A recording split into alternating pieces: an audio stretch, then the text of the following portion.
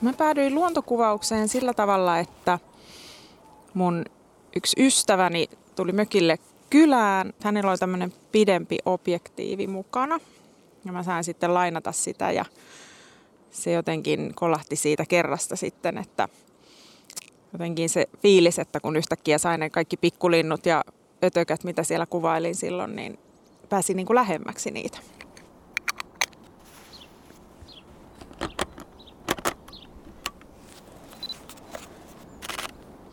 Mä olen Mia Surakka, luontokuvaaja Tampereelta. Mä oon erikoistunut lintujen kuvaamiseen varmaan siitä syystä, että mä oon aina niin kuin kiehtonut linnut. Huomasin vasta tässä, kun mä aloitin kuvaamaan lintuja, että mullahan on niin kuin muun muassa koti täynnä kaikkia lintuaiheisia sisustusjuttuja. Ja, että mulla on niin kuin linnut jotenkin semmoisena hahmona aina kiinnostanut. Nehän on kauniita, ne on tosi eri värisiä ja eri kokoisia, erinäköisiä.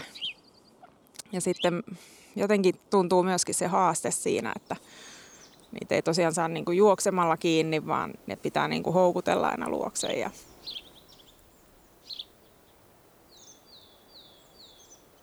kuvatessa tunteet kyllä jo välillä menee ihan laidasta laitaan, että kuvasin yhtä hiiripöllöä tuossa joulun tienoilla. Aina löysin sen, kun menin kuvaamaan ja sitten kun tuli täysikuun aika, niin että no nyt mä saan sen pöllön ja täysikuun samaan kuvaan, niin enpä saanut. Että se ei sitten silloin suostunut tuleen, kun oli se mun niin kuin suunnittelema pöllö ja täysikuu kuva mielessä. On siellä niitä ilon hetkiäkin harvassa, mutta kyllä se niin kuin suurimmaksi osaksi on sitä odottamista, vähän tylsistymistä ja sitä sen kanssa niin kuin keskittymistä, että jaksaa pysyä tarkkaavaisena tuntitolkulla. Henkilökohtainen pisin aika kuvauskojussa on ollut tasan 24 tuntia. Piilokojuissa ensisijaisen tärkeää on tietenkin olla hiljaa. Eläimet kuulee äänet tosi hyvin ja vaikka sinne menisi jonkun kaverin kanssa, niin siellä ei puhuta. Siellä korkeintaan vähän sen kuiskitaan, jos on asiaa. Sitten kun esimerkiksi kotka saapuu ruokinnalle, niin aluksi pitää olla ihan hiljaa. Että aluksi ei saa kuvata, mikä on aika tuskasta välillä, mutta sen linnun annetaan ensin rauhoittua siihen syömään ja sen jälkeen vasta aletaan varovasti kuvaamaan.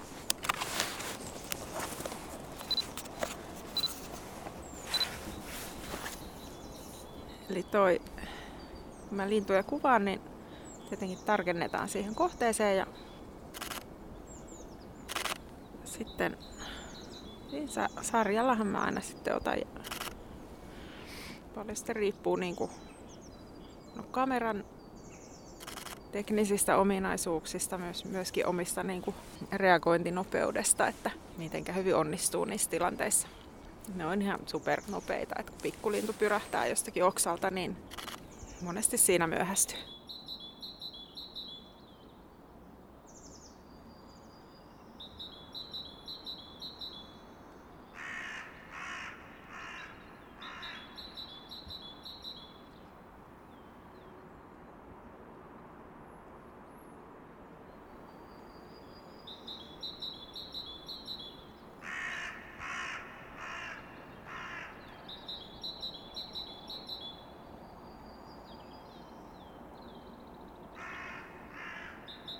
Kohta se tulee.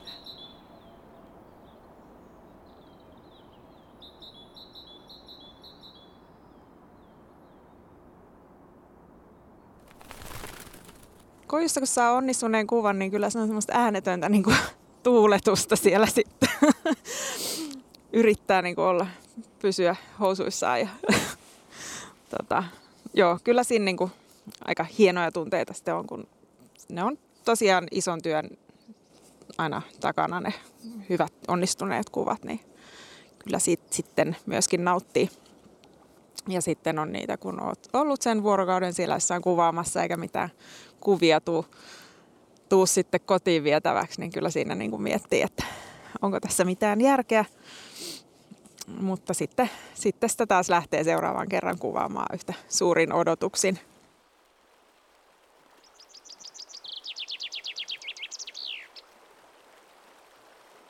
Mulla on semmoinen kelluva piilokoju, että kun jäät lähtee, niin mä lähden sillä tonne kameran kanssa sitten kuvaamaan. Tämä kellukojukuvaaminen on semmoinen, mistä kyllä tarinoita tulee, koska sehän tarkoittaa sitä, että mä itse pukeudun kuivapukuun.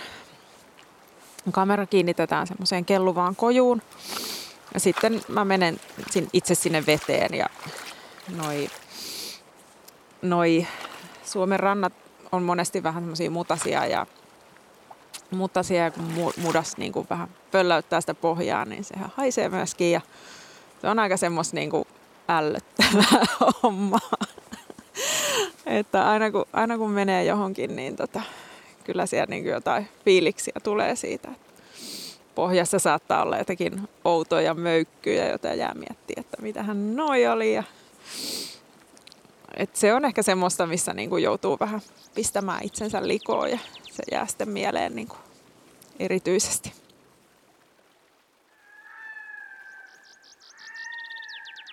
Kaakkurin kuvaaminen on siitä musta ihanaa, kun ne pysyy sillä samalla pienellä metsälammella sen koko kesän ajan. Ja niitä kun tulee seurattua, niin jotenkin kun se sama kaakkuriperhe on siellä, niin näkee miten ne käyttäytyy ja jotenkin pystyy niin kuin tuntemaan ne lintuyksilöt sillä tavalla, niin niihin vähän meinaa jopa kiintyä, että sit kun ne lähtee sitten elokuussa siitä lammelta, niin sitten on vähän ihmeissä, että nytkö ne jo lähti. Mitä enemmän viettää aikaa luonnossa, niin sitä enemmän jotenkin tajuaa sen hienouden, mitä siellä on. Eli kyllä se muuttuu koko ajan niin kuin siihen suuntaan, että koen, että luonto on tärkeämpää. Ehkä sitä myötä kanssa sitten valokuvilla voi yrittää vaikuttaa muihinkin ihmisiin tuomalla sitä luontoa lähelle muidenkin katseltavaksi.